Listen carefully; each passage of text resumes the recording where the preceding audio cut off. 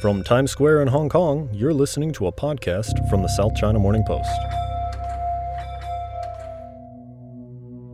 Through its successes and reverses, our party has at last attained, under the leadership of Comrade Mao Zedong, the unprecedentedly high level of solidarity and unity it now enjoys, ideologically, politically, organizationally, and militarily. It is a party that will soon win victory, a party no force can conquer.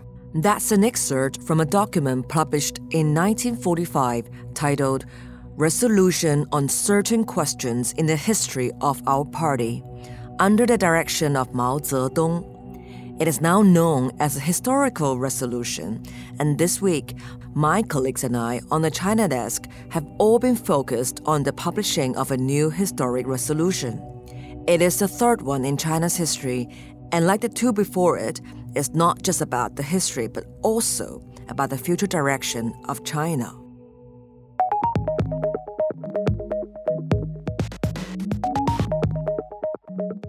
Hello and welcome to Inside China.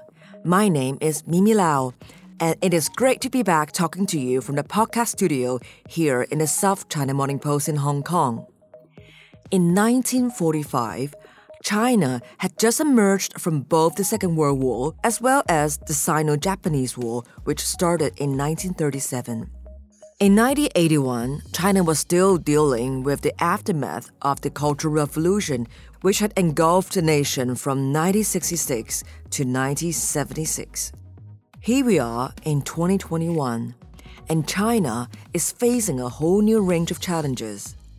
A demographic time bomb in the wake of a one-child policy, a massive real estate bubble where the massively indebted property giant Evergrande threatens to collapse, and a generation of young people who are joining a movement known as Tangping, which translates to lying flat, in protest against the structural and institutional inequalities in modern Chinese society. But first, let me take you on a quick 60-second tour through the background of what's just happened in the last 5 days in Beijing.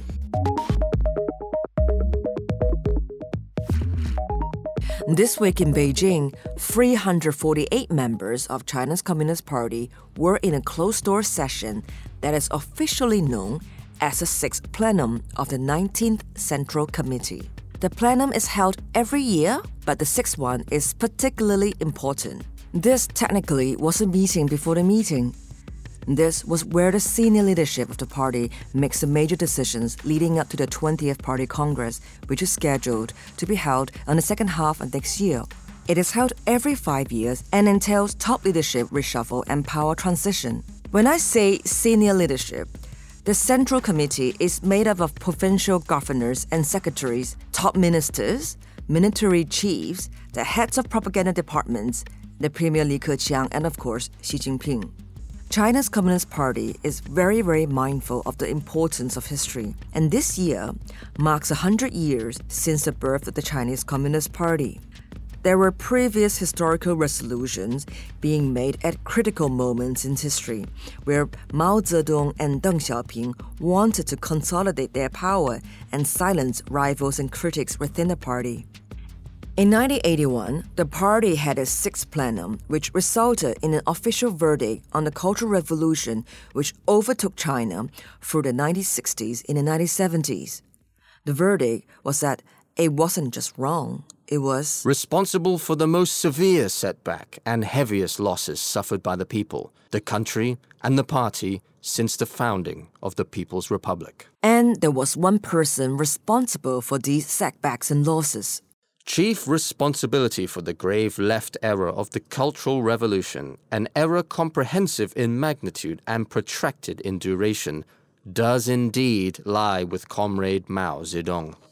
So let's head to Beijing and find out exactly what has been issued in China's third historical resolution.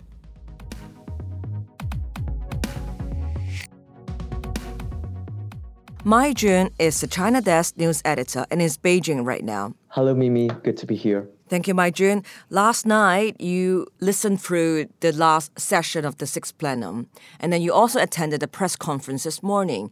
Could you tell us what did you learn last night and this morning? What was the main digest of it? We were expecting the third historical resolution by the Communist Party. So the Communist Party does not do that too often. So we were sort of expecting some sort of like really major announcement, like something that would be very consequential in the decades to come, or just some very clear marks of, which policy line China is going to take in the next 5 or 10 years. But it seems like the resolution was very vague on policy term, but actually it was just a very brief summary. Actually, we have not yet seen the full text of the resolution yet. What we saw last night was a communique that sort of like it was a summary of the resolution. And according to the summary, the resolution seems to be like a general discussion about the achievement of the party in the past 100 years. And it gives a lot of space to deal with, the party's achievement under Xi Jinping, and sort of paving the way for his legitimacy to rule for more terms. What is also interesting is I think this resolution is fairly different from the past two resolutions in party history, the first one being in 1945 and the second in 1981. Both of the previous two resolutions aim to tackle specific historical matters in the party, and the purpose of those resolutions were to learn the steps in the previous decade or two, so that the parties could sort of correct its course and carry on. But I think this resolution, looking at the communique, we get a feeling that it was just mostly reviewing the achievement of the Communist Party, but it almost did not touch on any specific major mistakes. What happened last night was pretty general, outlining the historical achievement of the party under the past 100 years, especially under Xi's leadership since he has rose to power in 2012. But you also attended a press conference this morning, which I understand that would be something more specific has been announced. Could you run us through that as well? Basically, there were a couple of senior Communist Party officials at the press conference today, and more than half of them were in the actual room when that plenum took place. So they were, in the morning, they were giving us like a more background and context of why the resolution was drafted in this way. For instance, Wang Xiaohui, the deputy head of the Central Propaganda Department, told us that the historical context of this resolution is actually very different from the previous two. And they told us that, the reason why the current resolution did not touch on a lot of the mistakes by the party is because most of those major mistakes, if we think about mistakes during the early forms of the revolution, mistakes committed by Mao during the Cultural Revolution, those kind of major mistakes have already been taken care of by the previous two resolutions, and the conclusions reached by those two documents still apply today. So he was explaining why this resolution might look a little bit different from the previous two. Does it come as a surprise to you that they omitted any mention of the 1989 Tiananmen Square crackdown? It did not surprise me. I think things like what happened in 1989, I think Beijing has always looked at it as like a major embarrassment. Whenever you ask them about it, they would briefly tell you that it's sort of correct, it's sort of necessary to defend China's political system and China's development path. But I think they never wanted to go beyond two lines in explaining what really happened.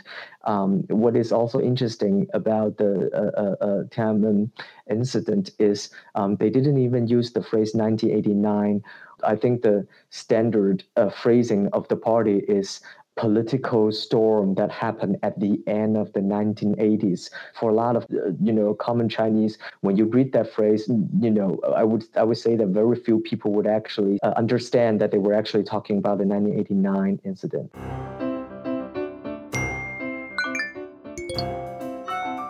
Hey, it's Jasmine, one of the SEMP podcast producers. We've got a brand new podcast newsletter called Listening Post. You'll be able to read about our latest episodes from inside China and China geopolitics. We're also going to include reviews of other podcasts from around Hong Kong and around the world that we've been listening to. And we'll bring you highlights from SEMP Podcast Archive, from food, technology, to deep dives and feature stories. Listening Post launches next Friday on November 19th. Sign up now at scmp.com/newsletter, or just click the link in the podcast description. Can I just recap a little bit what we just talked about? That the last historical resolution issued in 1981 under Deng Xiaoping that dealt with certain historical event. And this third resolution is different in many ways because it more focused on the historical achievement of the party in the past 100 years, especially the achievement under President Xi Jinping since his risen to power in 2012. So when are we to expect this formal release of the document? To be honest, we don't know. I think it's always fascinating to me how the party would, after such plenums, they would hold a press conference on the next day after the plenum closes, but they would always wait for another 4 to 5 days before they releases the full text of the document. So in one line, I do not know when to expect to see the full text of the resolution, but usually it takes about another 4 to 5 days. The last historical resolution in 1981 has something like more than 30,000 characters, and I'm also curious about whether the party would tell us more about how the document was drafted, how it was composed, because if history tells us anything, usually it takes a long time for such a resolution to be written.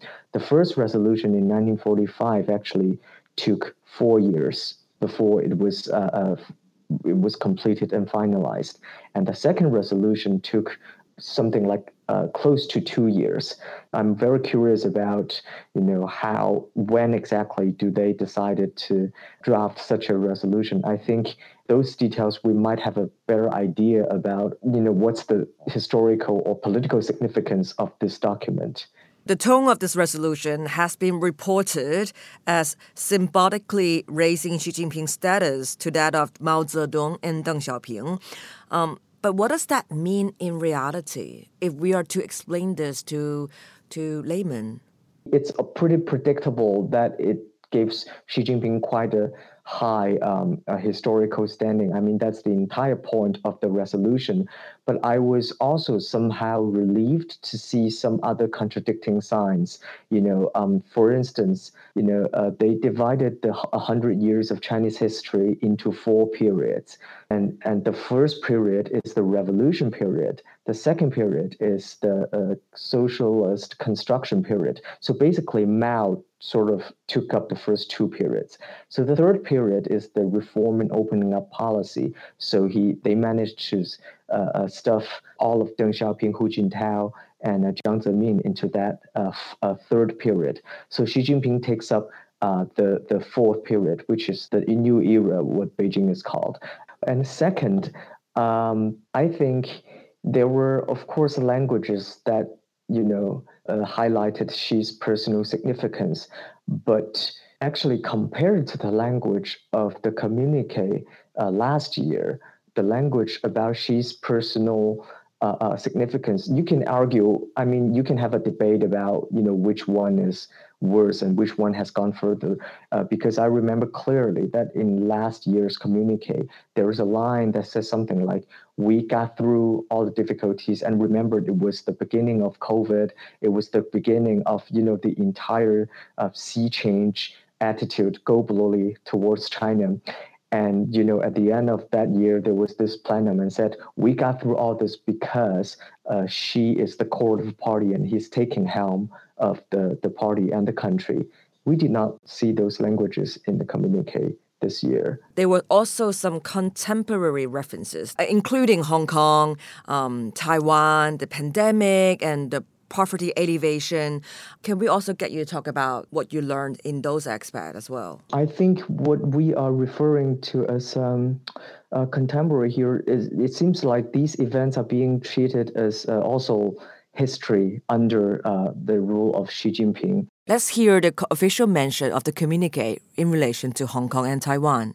These moves have helped to restore order in Hong Kong and ensure a turn for the better in the region. All this has laid a solid foundation for advancing law-based governance in Hong Kong and Macau and for securing steady and continued success of the one country, two systems policy. We uphold the One China principle and the 92 consensus. We firmly oppose separatist activities seeking Taiwan independence. We firmly oppose foreign interference. We have maintained the initiative and ability to steer cross-strait relations. I was not too surprised to see these under the passages dedicated to Xi. I think it just reflects like the broader term by the Communist Party, especially in the past 2 years, to sort of repackage itself as a nationalist party. So anything that serves the purpose of making the party look strong, making the Chinese people look strong, this kind of nationalistic narrative. And usually in nationalistic narratives like these, things like sovereignty, things like national security, these issues matter a lot. So I think, Hong Kong and Taiwan, unfortunately, fell into this category. Does this communique give any new surprises on Xi Jinping's thoughts? Not really. I think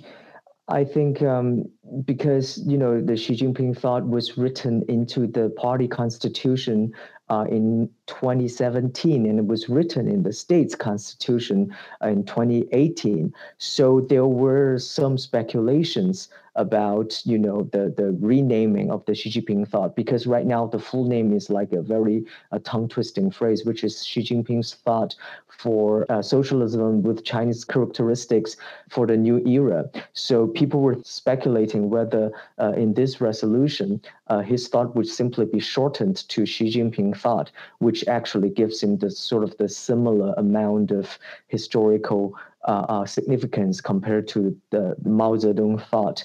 But actually, that did not happen. Instead, the resolution just give him some, of course, there were some serious compliments about his thoughts, saying that his thoughts is actually the Marxism of the 21st century and the Marxism of contemporary China. But still, what does it mean? I think it's still a little bit too early to tell what those languages would mean. I think the breakthrough is not as significant as in 2017 or 2018 when his thought was written into the party constitution and the state's constitution. But maybe we'll see other signs in the near future, or maybe we'll see it in a couple of days when they release the full text of the resolution. Thank you so much, Mai Jun, for your time and your digest and takeaway of this important political event in Beijing that is leading up to the 20th Party Congress. We look forward to bringing you back for more in-depth political analysis happening in China. Thank you so much for your time. Thank you. That's all for this week's special edition of Inside China. You will find all the analysis and reaction to the Sixth Plenum and the historic resolution on scmp.com, as well as all the other news happening across China and around the world. Thank you for listening. I'm Mimi Lau. Bye-bye.